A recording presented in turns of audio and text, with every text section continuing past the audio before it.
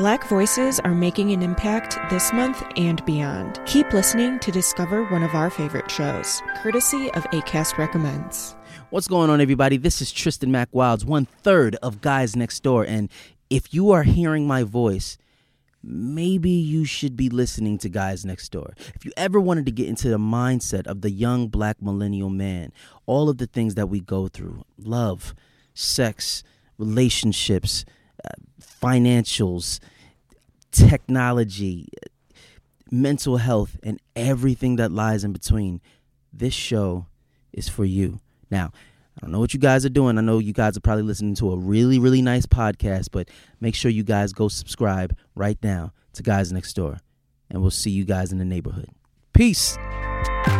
Acast helps creators launch, grow, and monetize their podcasts everywhere. Acast.com. Let's go. I could do that. Not to worry. Ooh, well, welcome to the Quick Stop F1 podcast. My name is Nasha, and you could have been anywhere in the world, but you're here with me. I appreciate that. Joining me today on this off weekend, this small haven of peace before we get into the flyaway races in a couple weeks. I'm here with my brother, your brother, everyone's brother, CameronF1. How's it going? I'm all right, sir. I'm all right. I'm good. Yeah? All good? Yeah, blessed and highly favoured. Aren't we all? Aren't we all? And that means you're at home. If you're watching, looking at this video, listening to this in your headphones, make sure you give us a like and a subscribe. And if you're listening to us, give us a 5-star review. Give us a 5-star review on Apple. We've gone past 300 ratings on Spotify, which is awesome. Thank you so much. Let's get to 500. The journey doesn't stop. Let's keep going. But I do appreciate every last one of you. And finally, if you like F1 merchandise, make sure you head over to quickstopf1.com. You can get one of the many teas we have on there, including what I felt was apt today, which is my black F1 Twitter. Let's go. Let's go. How do you mean? How do you mean? You know what, yeah. You know, I think some people think we're their friend. Speaking of which, Cameron, before I get into it, I just want to say thank you so much to everyone who bought a Quick Stop Live ticket. We sold that shit out in 4.5 hours. For context,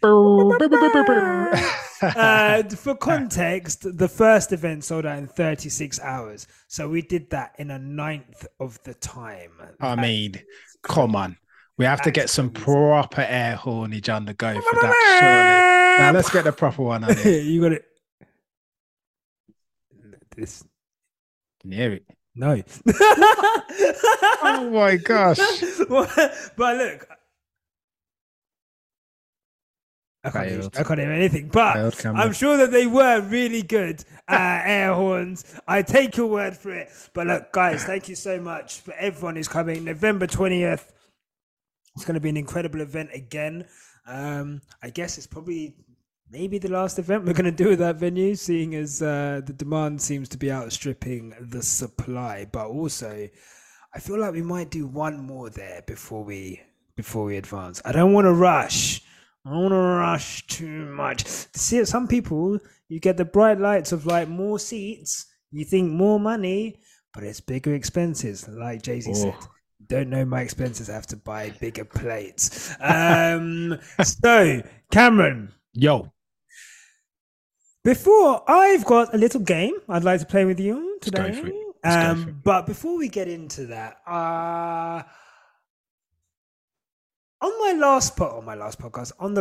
by the way, shout out to Tandy, who is currently in Greece. Let's go, Tandy. That's why she's not here today. She skipped out on the Queen's funeral and went to Greece.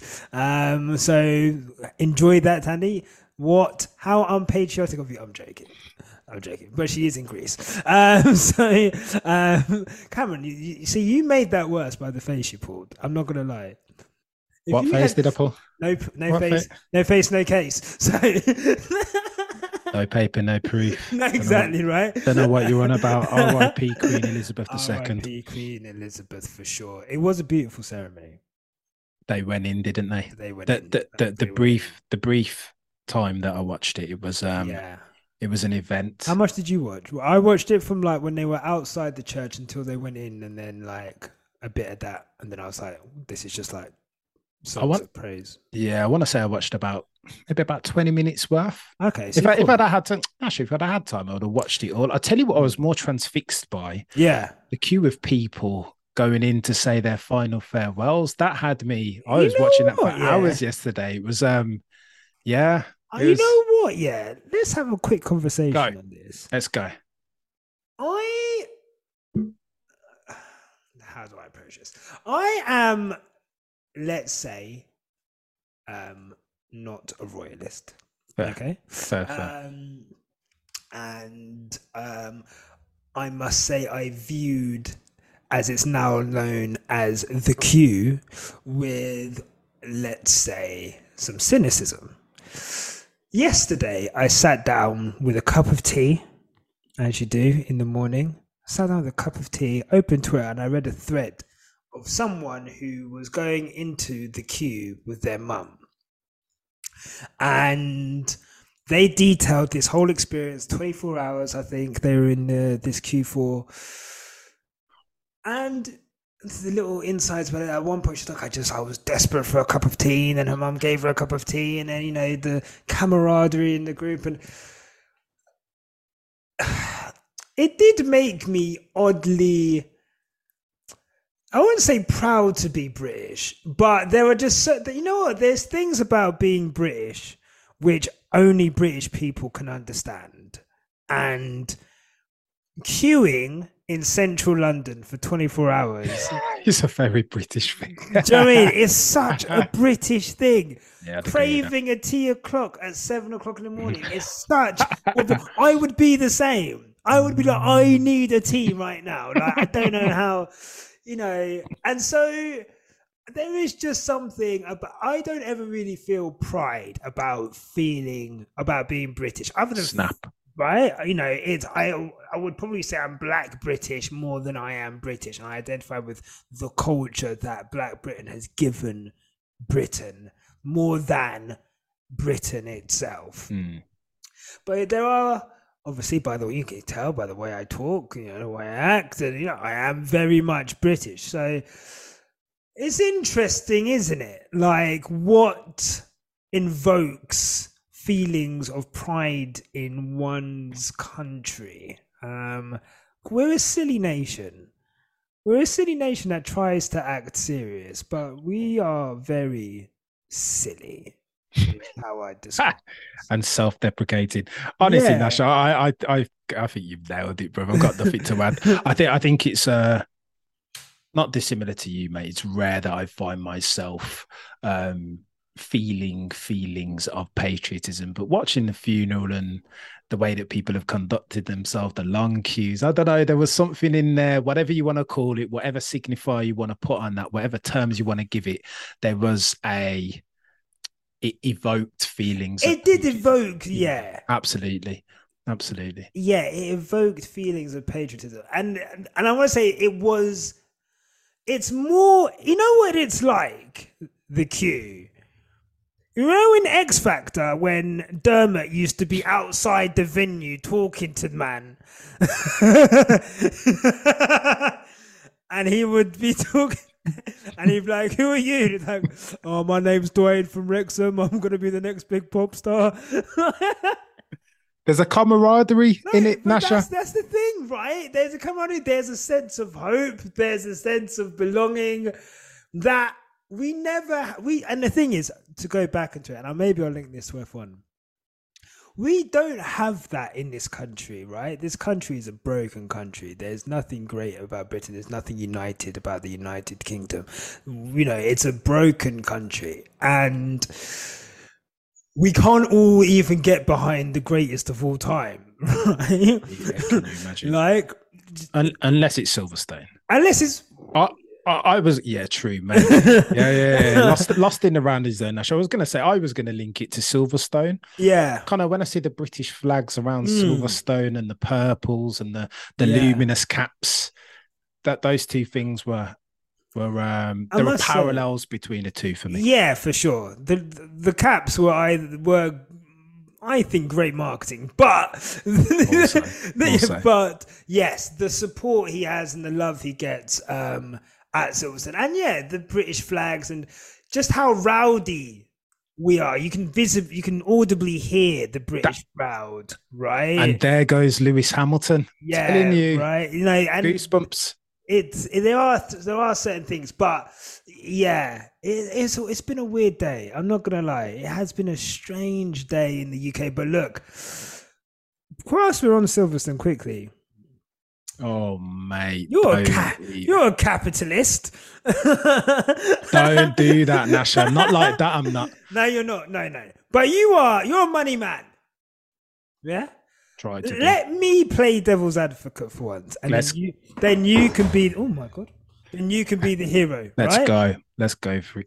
Silverstone has introduced dynamic pricing for this year's Grand Prix. I think they've broken away from Ticketmaster. They've brought everything in-house, but they've got a supplier, obviously, for the IT side of what they're doing. The reason for that being is that they want to move to dynamic pricing. Now, if you don't know what dynamic pricing is when the cost of the product that you want to buy will increase or decrease based on demand for that product and or scarcity of said products. For example, when you go and order an Uber and you're in city centre at 3 o'clock at night, why is there a surge? Dynamic pricing. Why is it when you go to book an aeroplane the day before a flight, it is more expensive? Or maybe if they're looking at people's cookies and everyone's looking, they've announced the race in Italy and everyone's looking at flights to Milan, flight prices go up. Why is that? That's dynamic pricing. They've started doing it on concert tickets now. There's a big furore about, I think, Bob Dylan concert tickets being sold for like £500 a pop. It is the future. It's already been happening. It is the future. There's been furore over Silverstone. One, their website crashed on the first day, which is never, right.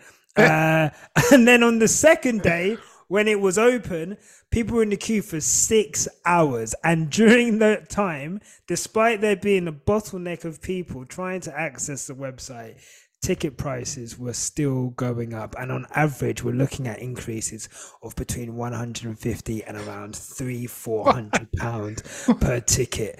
Cameron, Silverstone are the first out the gate, I think, to do dynamic pricing on their tickets. Thoughts? Oh no, you know what? Yeah, no.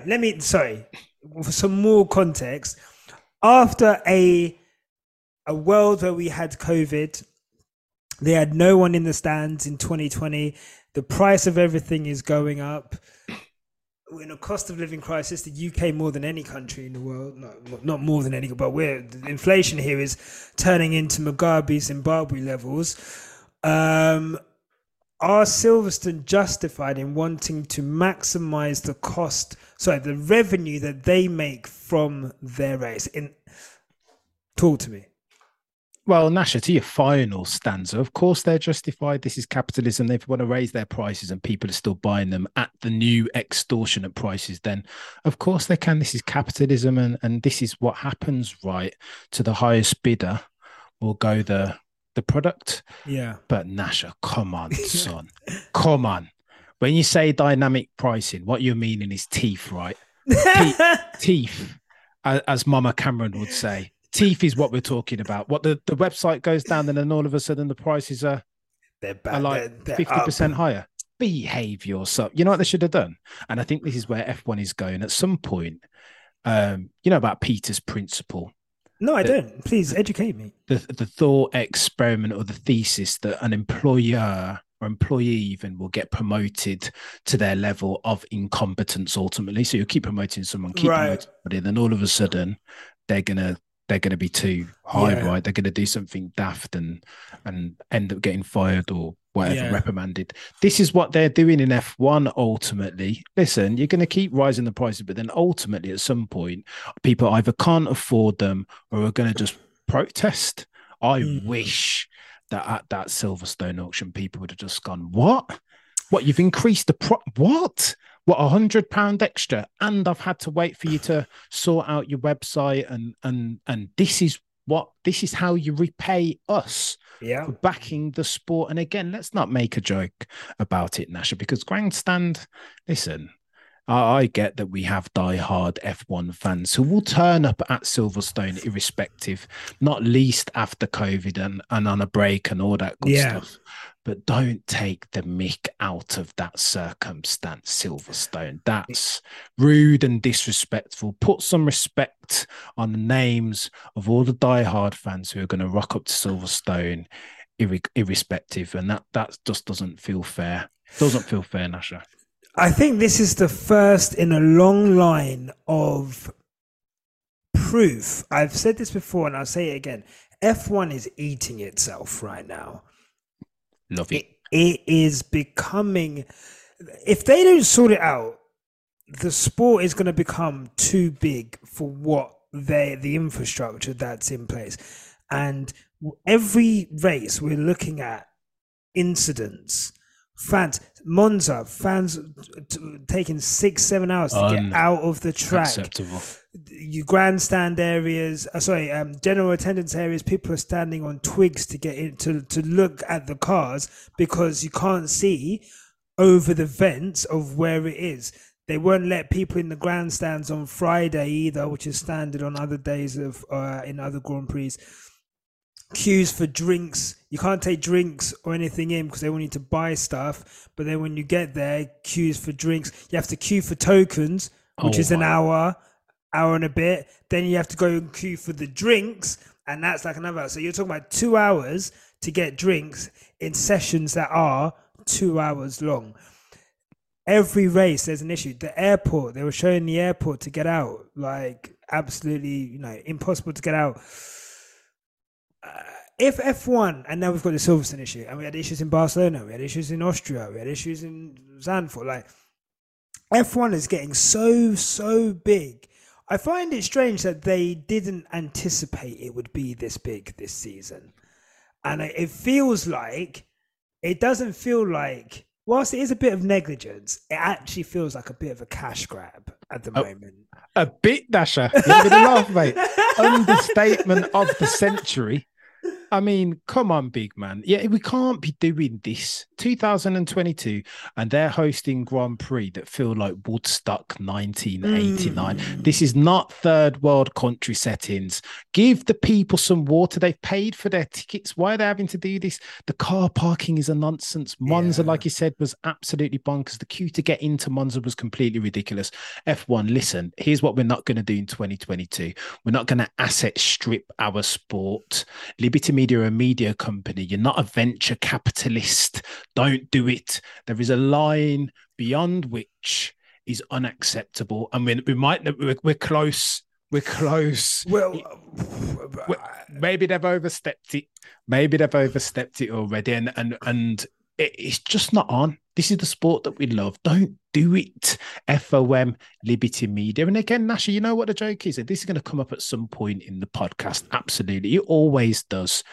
This speaks to the sport blurring into entertainment thing. Keep this thing a sport. Entertain the audiences. Look after them. Provide the proper requisite infrastructure when these guys are paying their big bucks to attend Grand Prix. You owe us and them that much, surely, FOM. It's not on, Nasha. Not on. Not having it. No, don't have it. And the crazy thing is, F1 say that they want 23, 24 Super Bowls, right? That's what they said. That's why they introduced new races. I feel like now we've got the European season out of the way, I feel like there will be less of these types of things because the demand for, well, we'll see at COTA. I'll be interested, but COTA's used to having big crowds, but we'll see at COTA because that is going to be full to the rafters again. But I feel like they've got good infrastructure and logistics, right? Because they had record attendances last year, so it's no big thing for them. But in Brazil, it'd be interesting to see again. You feel like they've got the infrastructure. You'd hope they do.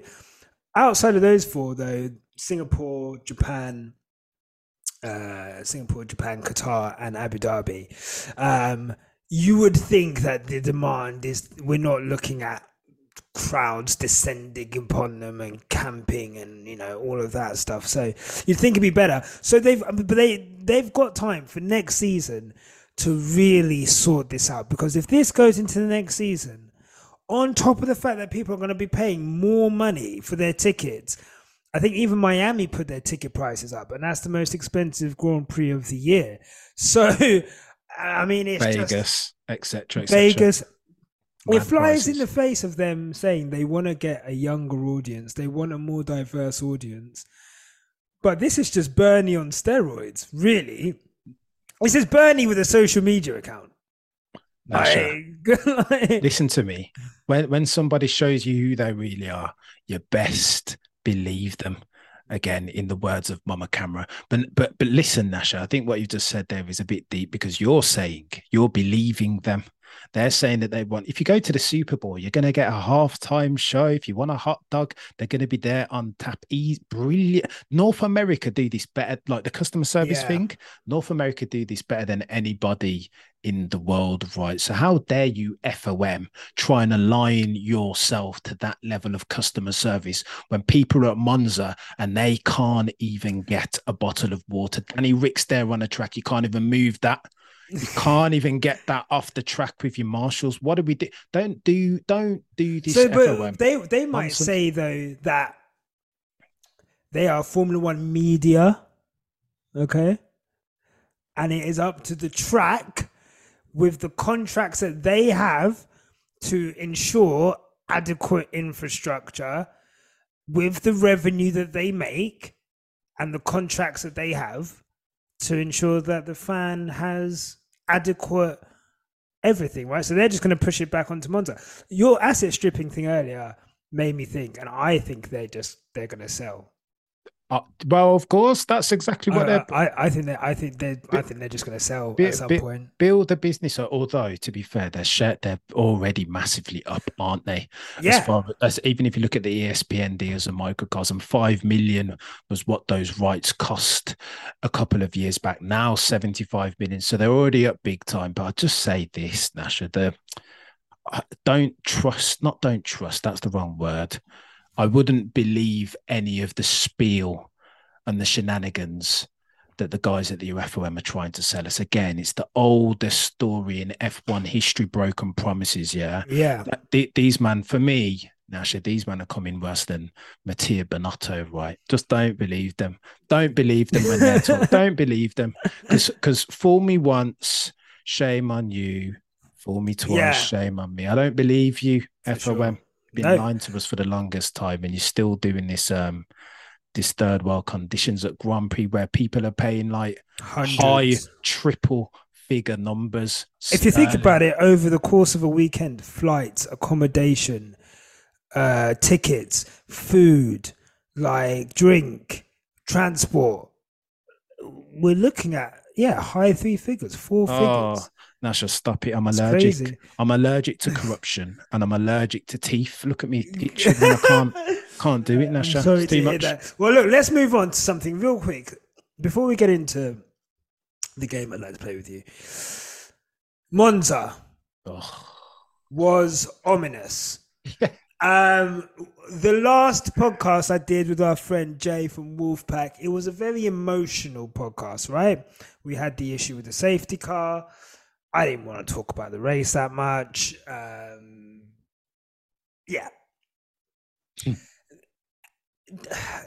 want to get your thoughts.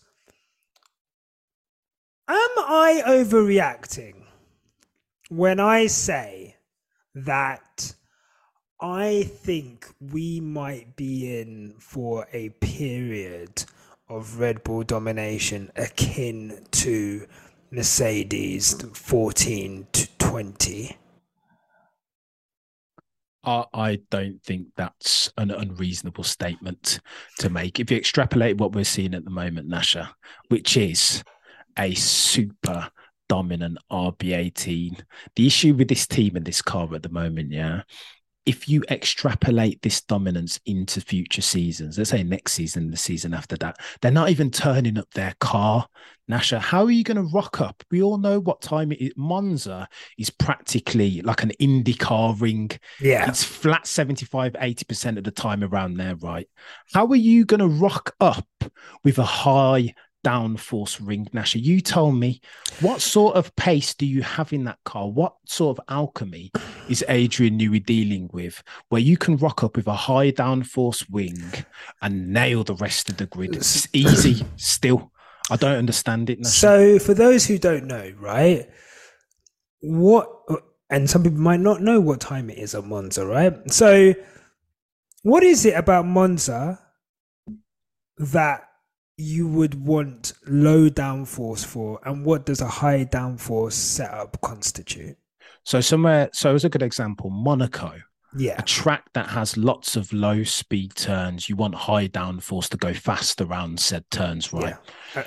And what's high downforce? High downforce is that high downforce. So I'm like, talking about like the wings, right? We're talking exactly. About, yeah. Just so front wings. Rear wing mostly will be something where there's you'll have it kind of like up so that there's a lot of drag, a lot of like pressure going down on the car, basically to enable it to go round corners quicker, because you need to go for quick round corners, right? It's a slow speed circuit. Whereas in Monza, I guess you're saying the setup that everyone else had, I think we saw, was it the Aston Martin, which was basically like no wing, basically. And for those guys that are listening, Nasha's doing the movement with his hands. Sorry, where the wing is practically flat, parallel to the ground, right? But basically, no downforce on that wing. If you go back and look at the Red Bull wing, it's not flat. It's perpendicular to the ground. It's doing one of these, which means, again, because Monza is traditionally a low downforce track. Like I said, Nasha, 75 to 80% of that track, your foot is on the loud pedal. Means full acceleration. Yeah. Not 80% of that track. So how then are these dudes rocking up to said track, Monza, with a high downforce wing? And that's fine if you'd expect them. I saw that, Nash, and I was like, yeah, you're going to get smashed. You're not that good. You're not that good to be playing these Joker cards yet. You're going to get destroyed. Yet and still, Nasha, dominant. Absolutely dominant. The quickest car, okay, not necessarily in quali, but the quickest car in that race. They never are, because again, Red Bull, strategic now, God tier levels of operational management and agile thinking and agile work. They're just on a different level. So that's a very long way of me saying, Dasha, that a Red Bull era over the next couple of years, 2 or 3, is absolutely not beyond the realm of possibility. Absolutely not, mate. The way that they are with Max, Christian, Adrian Newey, mate, good luck beating them. Good luck. It is ominous. I do say that because we've got stable regulations now until 26, basically. So we've got another 4 seasons, or 3, 3, 4, 5. And then 6 they change. So we've got another 3 seasons of this.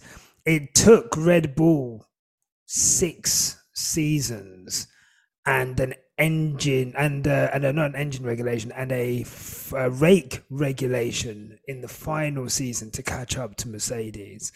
I think the FIA are gonna have to put something in. They've got to put and look.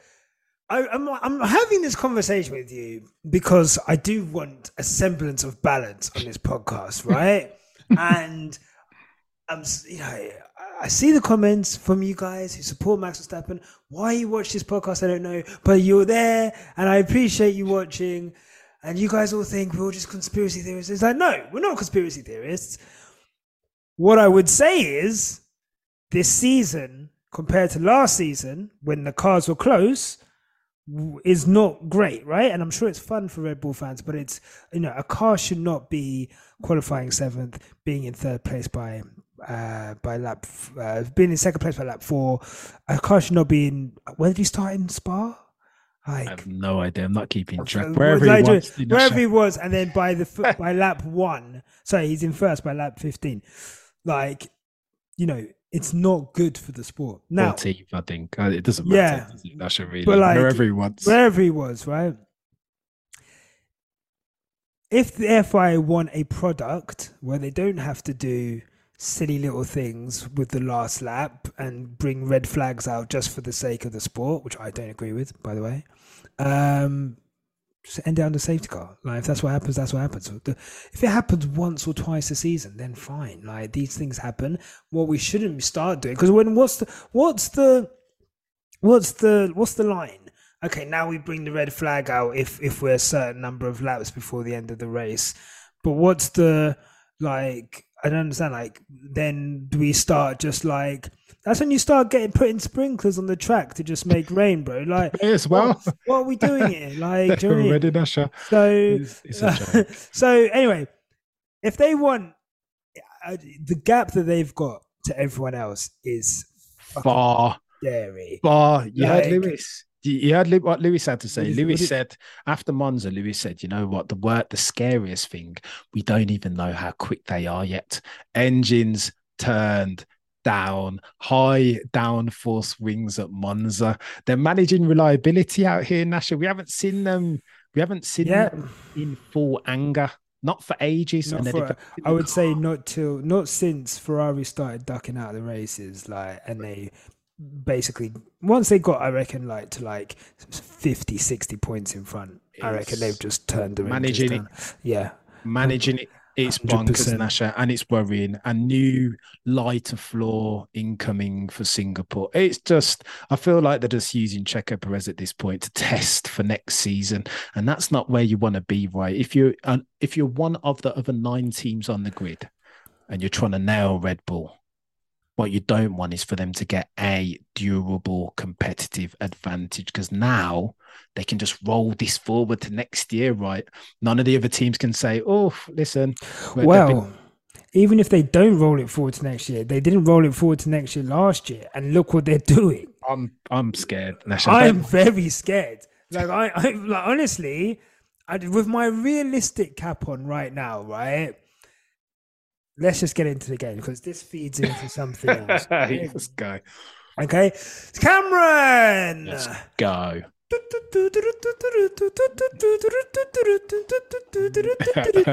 Welcome to a game I like to call Yes or No. I'm going to ask you a question, and you are going to have to tell me yes or no. I can't have maybe. There's no in between. Yes or no. Okay? No grey areas. Just like it. Yes. Michael Massey. Yeah, you actually do not like grey areas at all. That is something I've learned about you. Cameron, given what we've just discussed, will Max Verstappen break Lewis Hamilton's all-time wins record? Clarification on the question, if I may, please. You talking Grand Prix or Championship? Oh, I was actually talking Grand Prix. I don't think he's going to do championships, but Grand Prix. Oh, flipping Nora Nasha. This one's tough. I saw it written down on paper and I thought it'd be a no-brainer.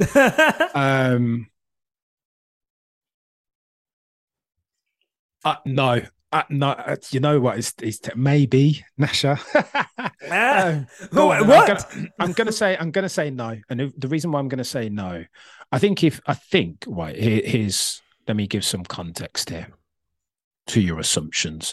I think if Max were to race deep into his late 30s, I think he's on for nailing both the championship. Well, probably not the championship is a bit mad to say, but definitely the Grand Prix wins record.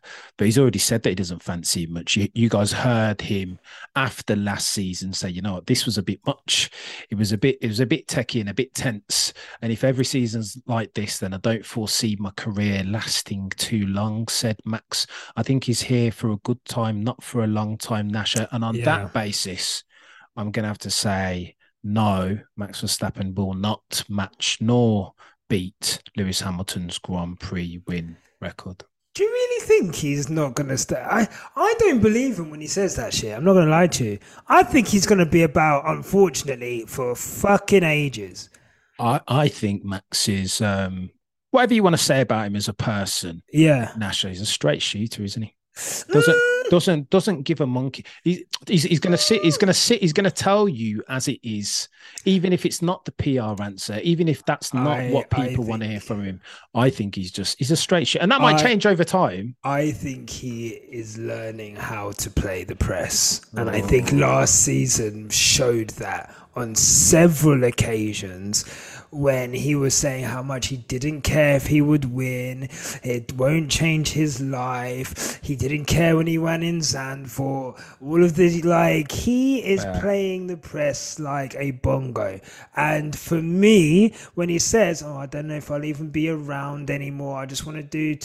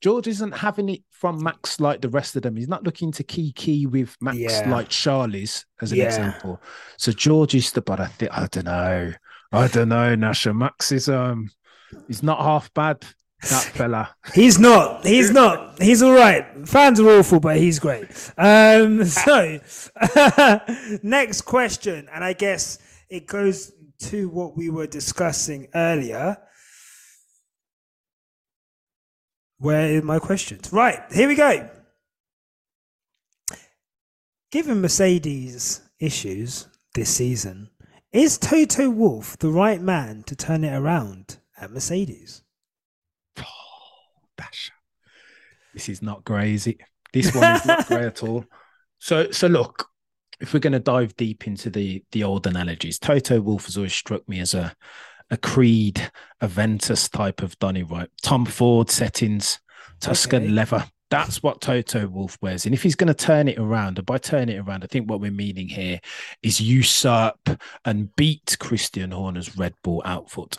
Let's remember that Christian Horner, again, if we're using analogies, Christian Horner's not a Tom Ford Tuscan leather dunny, nor Black Orchid, nor Black Orchid even. Christian Horner, let's be truthful, he's a Lynx Effect dunny. Oh, yeah. Lynx Africa.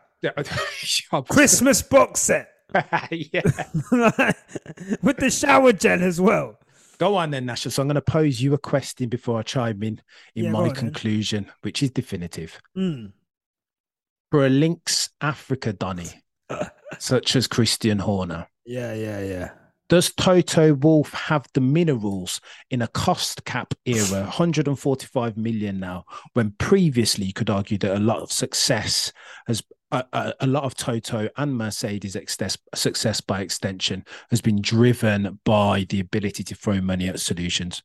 In a cost cap era, Nasha, does Toto Wolff, the dude that you know Toto Wolff to be, have the minerals to take on and usurp a Lynx Effect dunny heralded Red Bull? Good question. You're basically asking me the same question. Table setting, context. Do I think that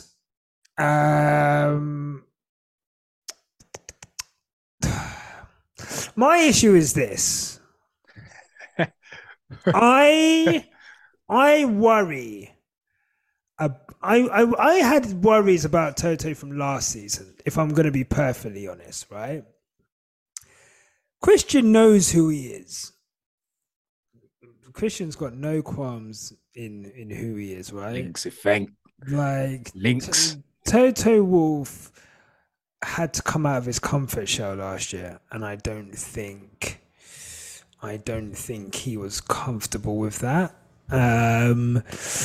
Toto Wolff also had to. I think we got out. I think the decision to not upgrade the car, other than the Silverstone upgrade. Oh my gosh, Nash. And then put everything into this car, and like this is what they've produced. And the fact that they still don't know what is wrong with that car. We're in September and they're saying they don't know the design concept for next year. I am not confident. So in answer to your question, based on the evidence that I'm seeing around this team right now, might I also say, as a team, when Lewis and Inshallah doesn't work, it looks like a fucking clown outfit. So, she said Inshallah. Respectfully. So good. So if I'm going to be honest, I'm not. If we're in the Wenger out analogy, you nailed it. I am in like currently. I'm in. Let's say 2017. I'm in 2016. Yeah? So we've just won 2 FA Cups. The pressure's built. We've lost out on the league by a few points. He could have bought a striker. He didn't. But he missed out on Cristiano, aka Max Verstappen. Yeah, like, do you know what I mean? We still win the odd cup here and there. Like, it's not all gone to shit yet. We're not in 2018, but we're in 2016, which means what? 2 seasons. And I think I'm going to give Toto until the end of these regulations. You know what? No, I'm not. I'm going to give Toto to the end of Lewis Hamilton's contract. I don't think Mercedes have it in them. He's a shareholder. I don't think they have it in them. So how do you get rid of him? And I don't think it all falls on him, right? But he is the team principal. Someone in that design department has got to go. I don't know what they're doing in the design department, in the wind tunnel department, because the wind tunnel is not whatever they put through the wind tunnel. It's not correlating to what they did in the track. The sim hasn't been working since last season because whatever they're doing in the sim wasn't correlating to setups last season. That's why Lewis has had to start doing sim work. The whole team, I'm not going to lie, if we're stepping back and I'm taking off my Lewis hat, I'm looking at the team he's driving for, I've not been happy with this team for a minute. And in answer to your question, I don't know. The fact that they don't, and again, this could just be press and whatever, but the way they fired up that engine last year in December as like a, hey, look, we've already fired up the engine. All that work, all that no upgrade shit we done in 21, don't worry, guys, the engine's already upgraded, and it's the worst engine. We've got worse engine than our customer teams. I don't know. Nasha, what's going on, mate? Straight line speed worse than our customer teams. Honestly, that car, and the fact that those two are bringing it home in 4th and 5th, testament to them. Absolutely, it's very much testament to I think the quality of both drivers. But it's sorry, I just went off at you there, but I don't think I've said that all season. Speak the gospel, Nasha. No, drop it like it's hot. Absolutely. No, this is what we're dealing with. For the listen, what have you done for me lately, Janet Jackson? TOTO WOLFF hasn't done a lot for me lately. I still wake up having nightmares, Nasha, I'll be honest. Hearing Toto at Monza talking about, we'll abide by whatever the stewards say. What are you talking about? Max Verstappen could have ended very, very badly for Sir Lewis Hamilton.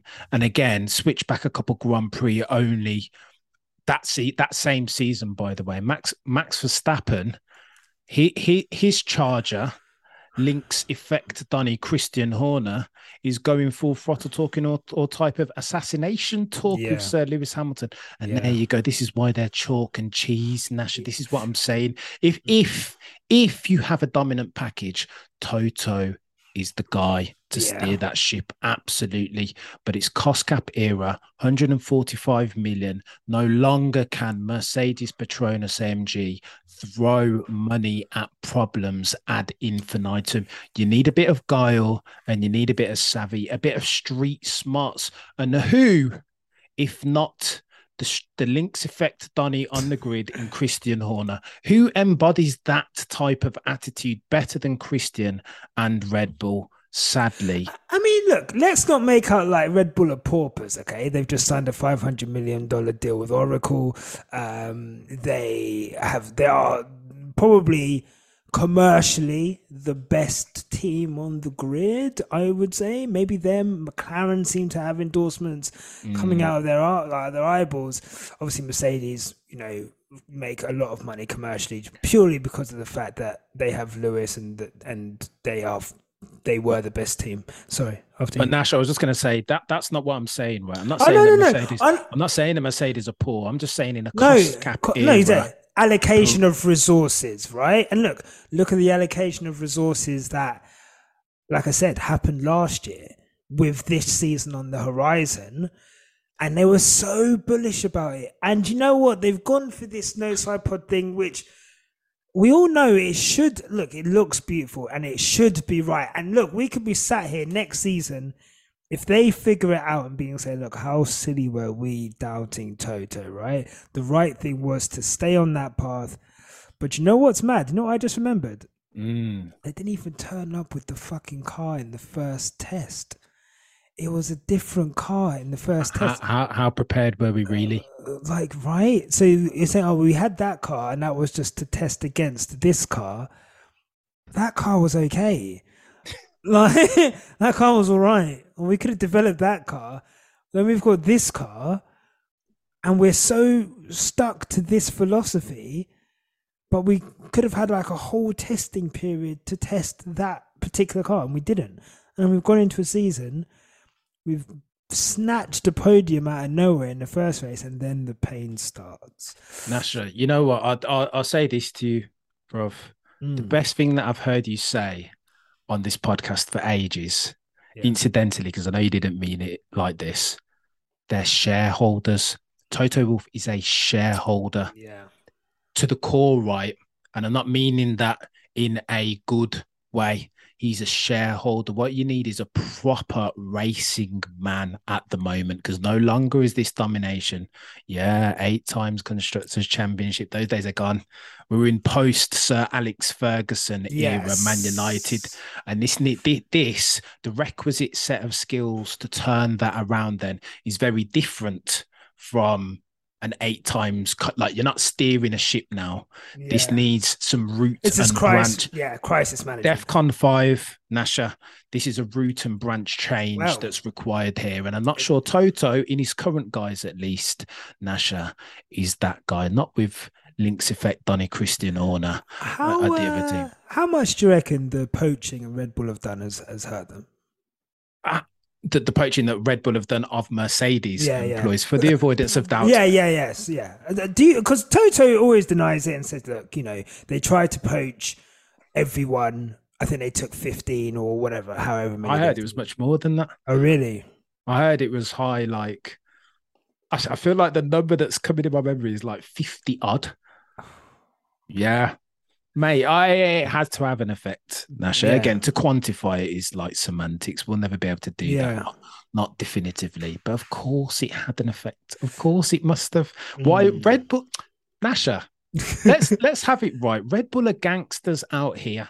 That's what they are. I wouldn't say they're gangsters. They you know what? They race hard, Nasha. Yeah, no. They race hard, and they're going to push everything. If the line is here for the rules, depending on which time you're looking at them, they might be here sometime. They're always going to push. I wouldn't say they're gangsters. What they are street smart. That's the and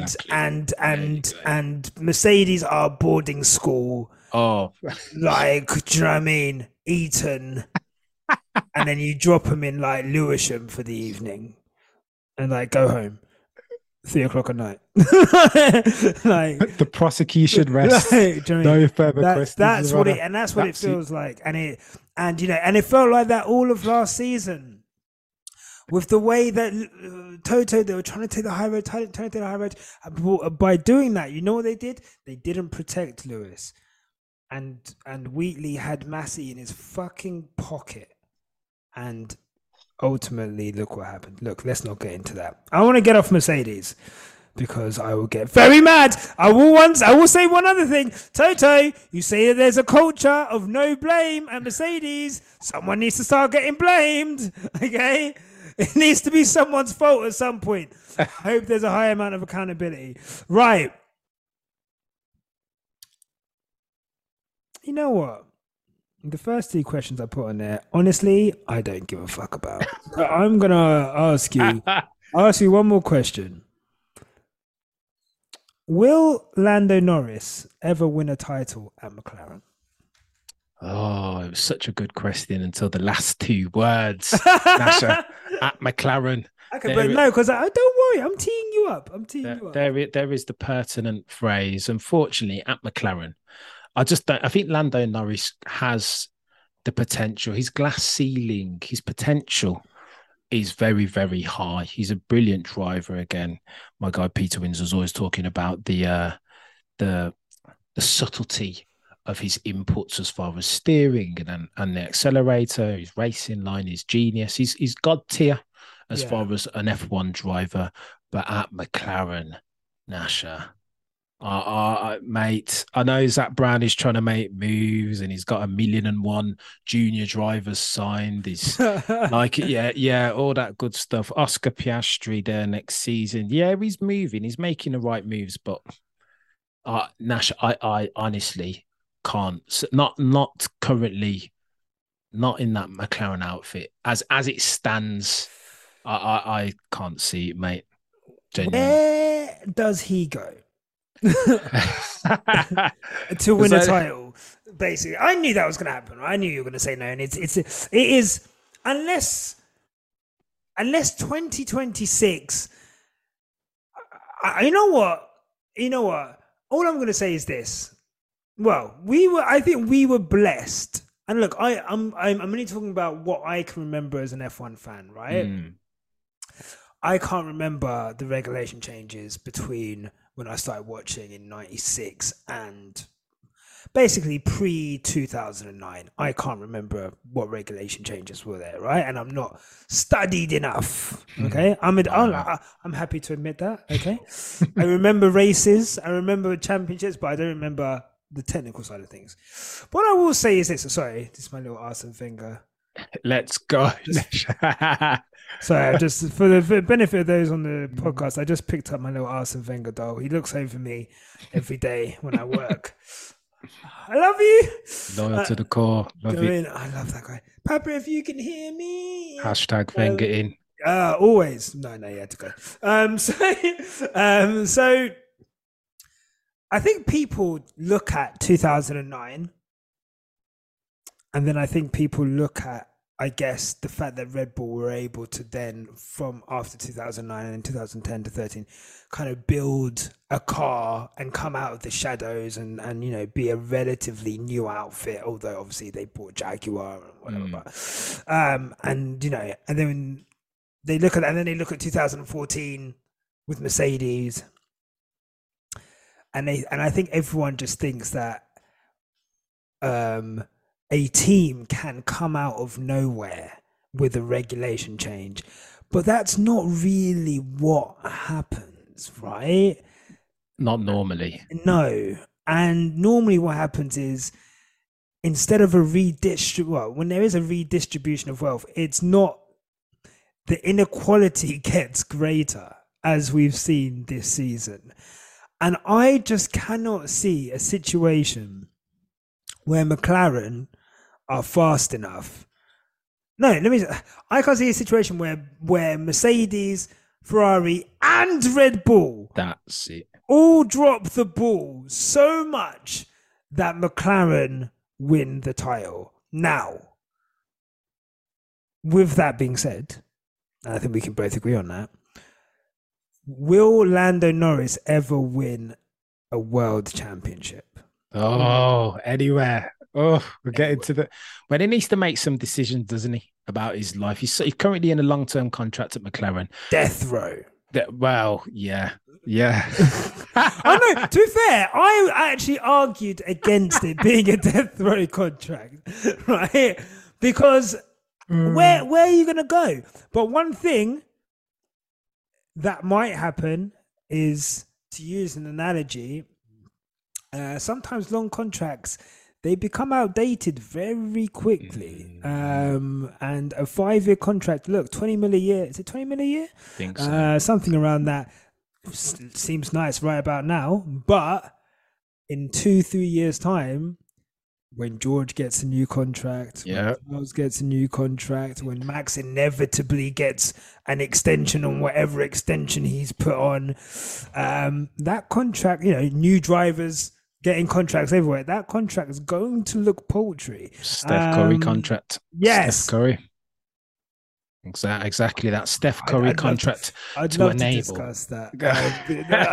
I will do that on verbal reasoning. Let's go. But for those who don't know, Steph Curry signed a $1 billion lifetime contract that completely, I think, is there no equity in that deal? I don't know, I don't think there is. So anyway, that's neither here nor there. So, but where does Lando go? He needs. You know what time what it is? What seat is available for him ever? Bloody Norma, framed in those terms, Nation. None, actually. And the joke is, I think I said it at the start of the season, post the implementation of new rules and regs, if I'm an F1 driver, there's only one place I want to be, Nasha, and that's in the Adrian Newey car. Anywhere else isn't worth it, mate. You want to sit down and you want to wait till something. I'm not even ramping with that. No take backs. Well, no take backs. Engineering's been on the back foot for like 7 years before this year. He wouldn't have won last year. And also there was the rake regulations, which were deliberately to slow down Mercedes. So allow me to. But I'll give you the ground effect. If you were specifically to say to me, there's going to be a ground effect regulation, who do I want whose car do I want to be in? Of course. Then I wouldn't even say I think new regulations, paradigm shift-esque regulations Give me the Adrian Newey vehicle. If you wanna superimpose the ground effects, then take what I said originally and to the power of 5. Like, mate, I don't know. So I think Lando wants to get himself a decent manager, and he wants to stay very close to Checo Perez. Yeah. Have buy him a coffee, a cheeky Starbucks. What's the movement, Checo? Yeah. How's your family life? Yeah. Like, what's the age of retirement potentially that you're thinking of? Your future goals and aspirations. Needs to be having these conversations, man, because I think that if Lando has, and he does, aspirations of winning a championship before he calls it quits, he's a young man still, but get himself in that Red Bull car is what Eddie's did, or a Silver Arrows car, if Toto Wolff, not to renege on what we've just said, but if Toto Wolff can turn it round, again, fingers crossed, touch wood, hopefully he can, then I suppose the Silver Arrows is a decent second choice for Lando Norris, but Red Bull pole position, mate, every day, all day. I think George and Lando is the biggest recipe for disaster since Nico and Lewis. I'm not gonna lie to you. I don't want him anywhere near George. I don't. Those two are chalk and cheese, and the passive aggressiveness that those two would have towards each other. George doesn't want that clown in his team, respectfully. Like, no, he's not a clown, to be fair. Like, George, the thing is with George, George would be, I think in his mind, he would feel like he would be the alpha. Anyone coming into that team, it would be his team, right? I think if you bring Lando in, Lando's more popular than George. Lando is the media darling. Lando is very fucking quick. I don't think he's quicker than George, if you want me to be honest. I'm gonna put it out there. I think George has got more about him than Lando, and I think that's because he's got more up here. I think George is Prost, Lando is Senna. If and I don't say that but I think Prost is, because of his personality. He's the professor. I think he's grossly underrated. Oh, God, Prost is top 3. Absolutely. I place him above Senna every single day of the week. Me too, right? I love Senna for who he was and his spirit. People need to look at Prost's fucking teammate list. Yeah? It's not a joke.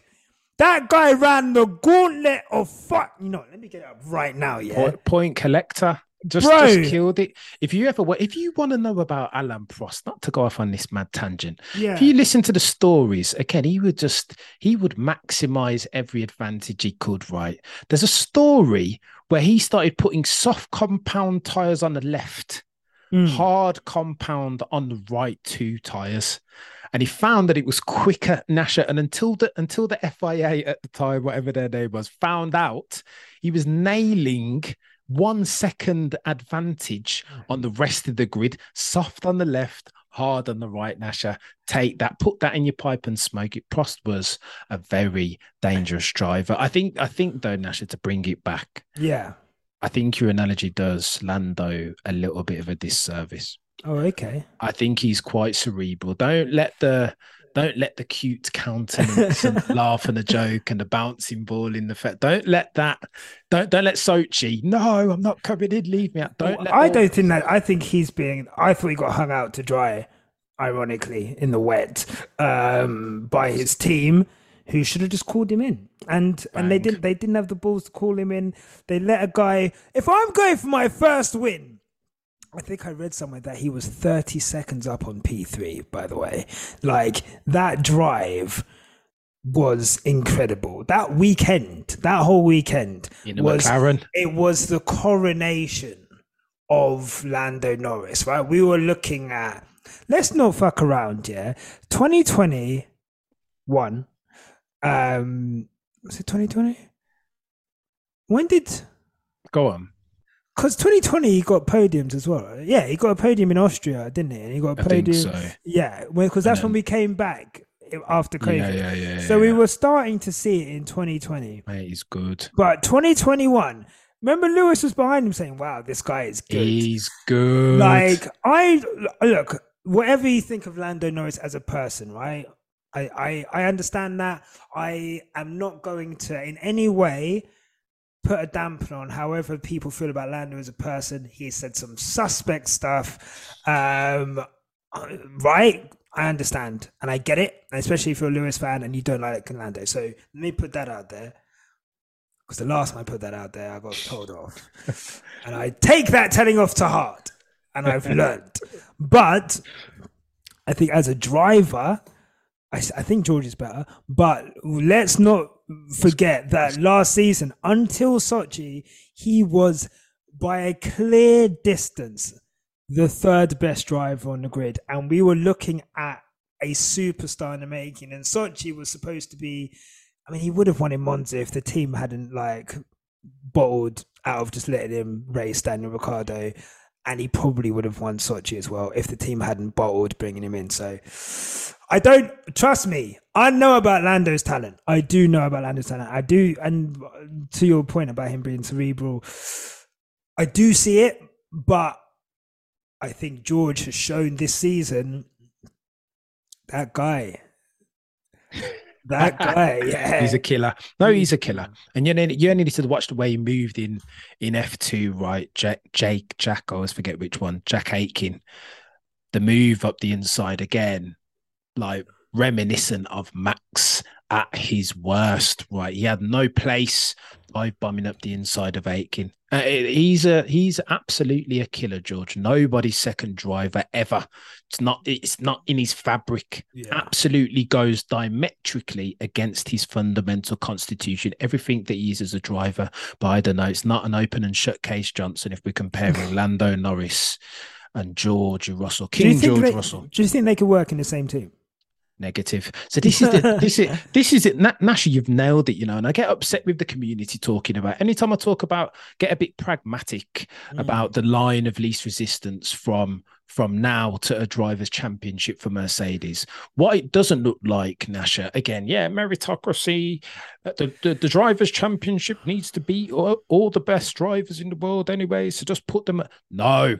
History tells you, anytime that you have two alphas in a car, Lewis, Alonso 2007, McLaren, Senna and Prost, had they not had that massive advantage, if you don't have a dominant car, which Mercedes do not have going into 2023, what you can't afford to do is have both your alpha drivers taking points off of each other. That's what you can't do. I'd love to see it would make for a brilliant spectacle, fantastic entertainment. But as a Mercedes fan, wherever my cap is, if I put that one on for a second, you don't need two alphas in that car. George Russell needs a Checo Perez.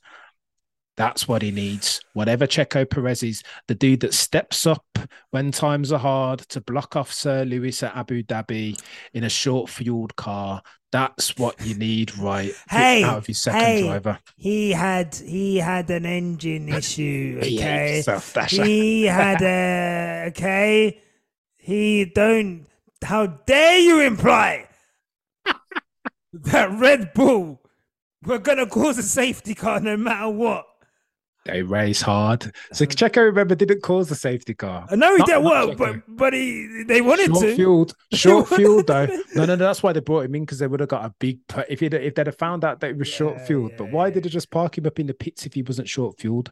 What was wrong with his car? He had an issue. We actually never found out, did we? Because too distracted by. There it is. But look, before I get super mad again. Cameron, this has been a pleasure. Oh, you're a legend. Where can people find you and your incredible merch? Congrats on the opening of the merch store. Oh, mate, thank you. So I am CameronF1 YT on Twitter, CameronF1 on YouTube, and the CameronF1 store is where you can buy some of this Cameron F1 labeled branded merch. But I appreciate you as always. So it's been fun. I think that's one of my favorite podcasts I've done.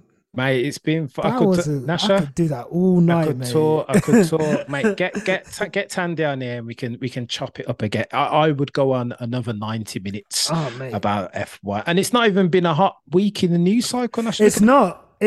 like you like to say, grown and sexy. We don't need, Yeah. don't need that. You don't need drama, okay? Because we love the sport. We'll dissect it for you. Look, and I hope you guys have enjoyed that. Make sure you like and subscribe in the video. And make sure you are following.